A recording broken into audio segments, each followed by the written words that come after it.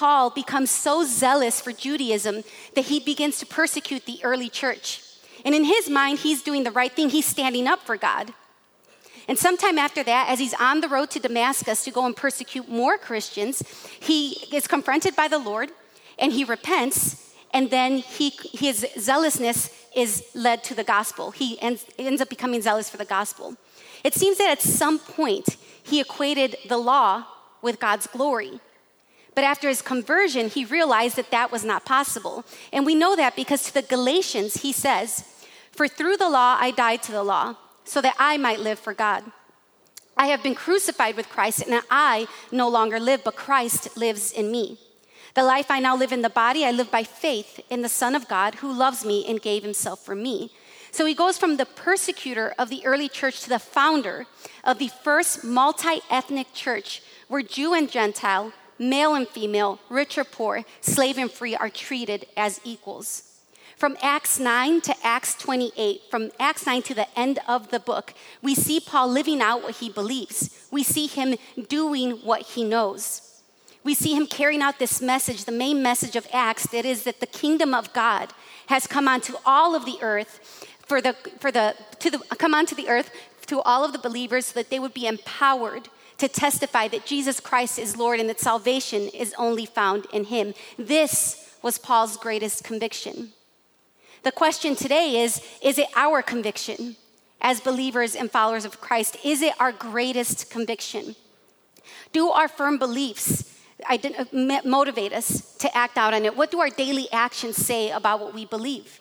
So are you preparing? Are you studying? Are you praying? Because the church is God's workmanship, right? We know this because Paul says this in Ephesians 2:10. The church is God's workmanship, created in Christ Jesus to do good works that God prepared beforehand for us to do. But that doesn't mean that we just wait until the Holy Spirit catapults us into the presence of someone who needs the gospel. We do know that he does that throughout Scripture, right? The prophet Ezekiel constantly talks about being transported to different areas and having visions from God. And so I'm not saying that can't happen. What I'm saying is that we don't wait idly, just waiting for the Spirit to move us and force us to go. It also isn't good enough to just attend church one time a week. No, what we have to do is we have to follow in our priest's footsteps, in Jesus' footsteps. We have to move from the sidelines and go and tell people the gospel and be the gospel. Because when we prepare for that, we actually make ourselves available to the Spirit, which is what Paul did. And that's what made the Spirit bring some very fascinating results.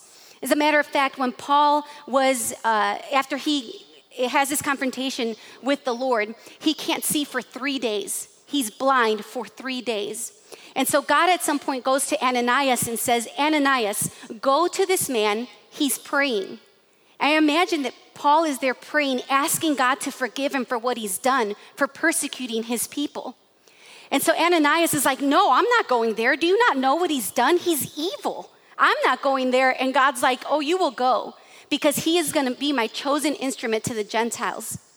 And where we find our passage today, Acts 17, that is what we find Paul doing. He's preaching to the Gentiles, to those who aren't Jewish.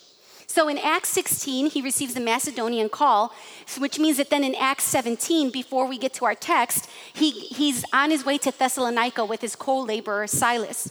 Luke tells us that after he explains and proves that Jesus is their Messiah, that many devout Greeks and not a few of the leading women joined Paul and Silas. And this is a big deal, because in that day, Greek women didn't have very many rights. They couldn't own land or inherit it. They couldn't vote, and they couldn't be highly educated, which means they could only attain a very basic amount of knowledge. Luke's inclusion of them demonstrates the gospel's declaration that all people, even women, are worthy of hearing the gospel. This is a groundbreaking move on behalf of the Spirit. This is a revolutionary move from the Spirit for women all over the place for generations to come. The Spirit was using Paul and Silas in innovative ways, and it was all because of their core convictions that led to actions. Their core convictions, their belief in God and his gospel made them available to be used by the Spirit.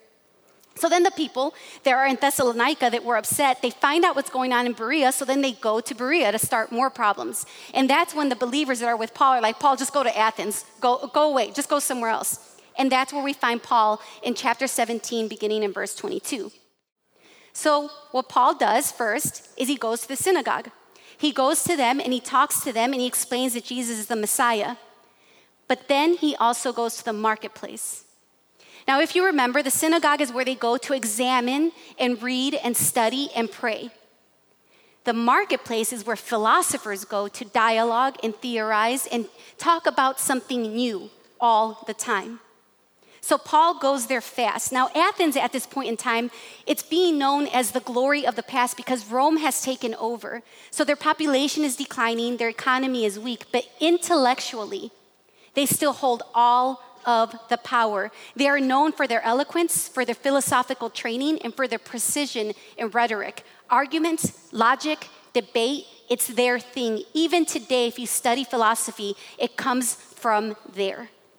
So Paul goes there, and he stands before the Epicureans and the Stoics. Those are the different philosophers that are there.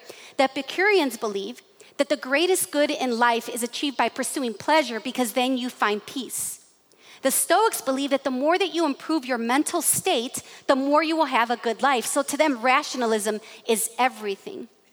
So he goes before them, he tells them what he thinks, and they respond by calling him a babbler and a preacher of foreign divinities. And they decide that he needs to go to the Areopagus. Now, this is an aristocratic court of about 100 men. They're known for being noble and serious, wealthy, and for being of high status. And their sole job is to review different arguments and then approve them or disapprove them for Athens. And they ask Paul to tell them his strange teachings. Men of Athens, I perceive that in every way you are very religious. Now, this is a compliment, and it's a rhetorical device that Paul is using. And he's doing this to get their attention. This was a known thing to do in the speeches that you would take to these areas. You make a compliment to get their attention for the rest of what you have to say. And that's what he's doing. And this isn't the only rhetorical device that Paul uses. Paul uses rhetorical devices through the rest of his speech because it's his way of showing them what his greatest conviction is. And so to my point, he uses another one in the next verse, and it's called the point of departure. He says, "For as I passed along and observed the objects of your worship, I found also an altar with this inscription, to the unknown God." This unknown God, this altar is Paul's starting point. It's his point of departure. It's the introduction to the rest of his speech. And this God, this altar, there wasn't just one, there was a bunch of these. They were to the unknown gods.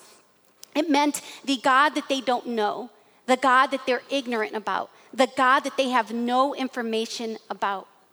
And so if you take a moment to just think about what the Greeks believed about their gods, they believed that they were immortal. They believed that they were a family that lived on top of Mount Olympus. And they believed that they weren't very different from us humans. They were similar to us in that they got jealous, they made mistakes, they argued, they fell in love. But somehow, even though they were similar to humans, the Greeks believed that they had all the control over them. So they would pray to them and ask them for help and protection.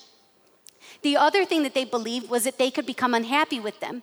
And so the Greeks were constantly living to appease them. They would bring them presents and pray to them and worship them in order to make sure they weren't angry, because if they were angry, they would punish them. Paul then says, "What therefore you worship as unknown, this I proclaim to you." It sounds like Paul is about to say, I'm going to tell you who this unknown God is. I'm going to give you the information you need. But that's not what he's doing. In the Greek, it actually reads something more like this. In addition to calling you out about worshiping what you are ignorant about, I'm going to give you the knowledge you have admitted to needing about the one true God. This isn't a jab, because remember, they've already admitted that they don't know much about this God. And so what he's doing is preparing them for the knowledge about the one true God that he's about to give them. He's not giving them knowledge, the knowledge that they're looking for. He's preparing them for the knowledge that he's going to give them that they don't even realize that they need. Paul knows that their unknown gods, their unnamed gods, do not compare to his one true God.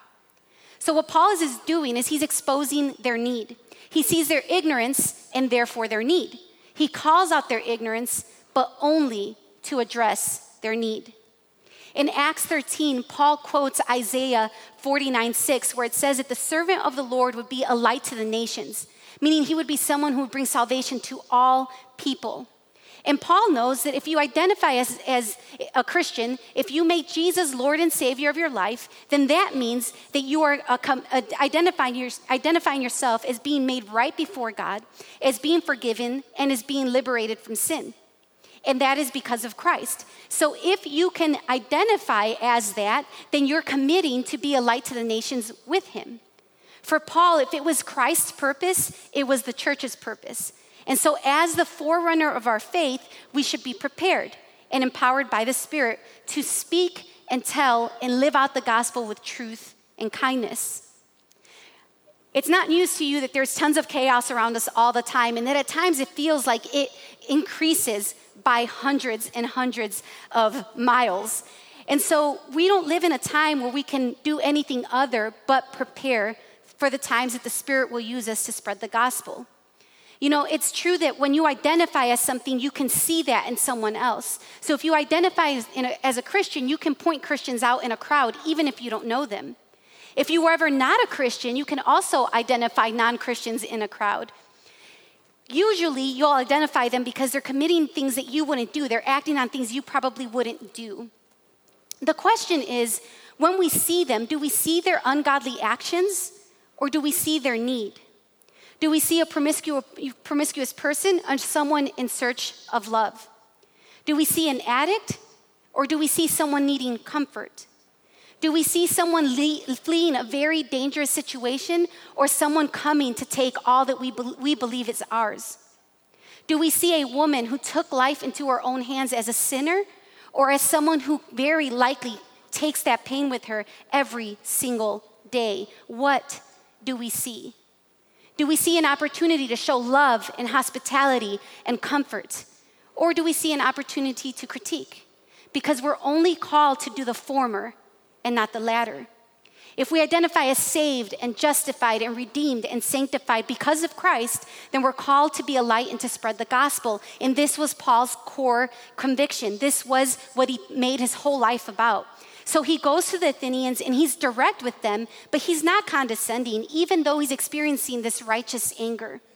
Instead, compelled by the Spirit and prepared with truth, he informs them that their unknown gods reveal their greatest need, the knowledge of the one true God. And so to introduce them to this one true God, Paul focuses on how distinct God is from everything that they believe about their gods. In verse 24, he says, "The God who made the world and everything in it, being Lord of heaven and earth, does not live in temples made by man." Meaning God is the sole creator of everything that you see. And because he is that, he is superior. He is matchless. So he does not live in human-made temples. This is an argument for the creator versus the created. In verse 25, he goes on and says, "Nor is he served by human hands, as though he needed anything, since he himself gives to all mankind life and breath and everything." The Greek word there for service refers to worship. And so what Paul is claiming is that God is not like the Greek gods. He's saying that unlike their gods who need worship from their people to not be mad, to not be jealous, God doesn't need that. We worship God out of love for God. And he receives it out of love from us, but he doesn't need it.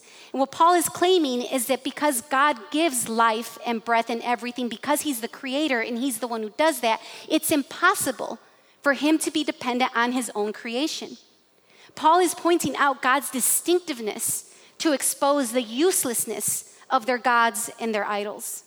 His ultimate goal is to see them that God is the one true God and he's the only one who can meet their need. In verse 26, he says, "And he made from one man every nation of mankind to live on all the face of the earth, having determined allotted periods and the boundaries of their dwelling place." So Paul is declaring that it only takes this one powerful God to create the diversity we see around us, the diversity that is represented here at Calvary by these flags. Can we give it up for God? It only takes this one God to make all of us. And so this same God is the one who's powerful enough to determine where we will all live in the times and the boundaries of those places where we will build our lives. And what Paul is doing is highlighting God's sovereignty over humankind and creation. And he's doing this to people who believe that it takes various gods to develop the diversity that they see around them. Paul is emphasizing that it only takes this one God, this one very powerful, true God to orchestrate everything that we see around us. He moves on in verse 27 and says that they should seek God and perhaps feel their way toward him and find him. Yet he is actually not far from each one of us. Though God is sovereign, he can be found, is what Paul is saying. He supports that claim by saying, since God created them with the ability to seek him, they have the ability to find him. And he's saying this to the Greeks who believed that their gods were so impersonal they couldn't be found, like the unknown gods, or that their gods permeated all of creation. They were in the trees and in people and in the wind. They were in everything. And so why look for them? They're everywhere. Paul is saying, you can actually find this God. Yes, he is sovereign, but he is not impersonal. He lives among us, he loves us, and he wants relationship with us. So he's emphasizing that God has purposefully made himself known through his sovereign acts of creation, further rendering their gods and their idols as useless. He then goes on in verse 28, for in him we live and move and have our being, as even some of your own poets have said. For we are indeed his offspring. Being then God's offspring, we ought not to think that the divine being is like gold or silver or stone, an image formed by the art and imagination of man. Paul is now quoting their own Stoic philosophers. This is another rhetorical device. And he does this because the Athenians, they expected you, if you were going to come before them, these specialists in argumentation, then you better quote some of our people. You better quote the things that we know. And so that's what Paul does. But they would believe that these quotes were saying that this divine reason lived inside of us. And Paul is saying we don't live in God and he doesn't live in us. We live by him. We live because of him. So the real question for us right here and right now is, who is your unknown God? Who is your unknown idol? Because we can read about the Athenians and learn about their Greek gods and be like, what was wrong with them? Just like when we hear about the disciples and Peter asking dumb questions to Jesus, and we're all like, why would you spend your time doing that when you're in the presence of the king? But the truth is that we can all identify. The Bible reads us. And so what we need to do in this passage is think. Don't point the finger at the Athenians, but think, where are my unknown idols? Who are my unknown gods? The people or the things that I elevate before God? Because we all have things we struggle with, right? If we're mature Christians, God has made it clear to us that, hey, you know what? You like food a little bit too much. You like your career a little bit too much. You enjoy money a little bit too much. Don't you know that I am your source? But there are some things that we are unaware of. They're probably the things that it's hard for us to see, the things that are hard for us to admit. Could it be your spouse? Could it be a child or some other family member? Could it be a political view, something that you think aligns with God's character and therefore it's okay for it to dictate your worldview under all circumstances? Could it be your workout habits? Do you think that you can only eat the right foods, and those right foods, whatever they are, if they're not there, you're angry? Could it be that it's your education or your career? You spend so much time advancing in those things that you neglect God. What is it? Because it could be these good things, these good people, these blessings from God that become your unknown idols before you're even aware that it's happened. So I ask you again, who or what is your unknown idol, your unknown God? What is it that consumes you? Whose approval do you need? Or is it you? Are you your unknown God? Do you try to control everything around you, your spouse, your kids, your work environment?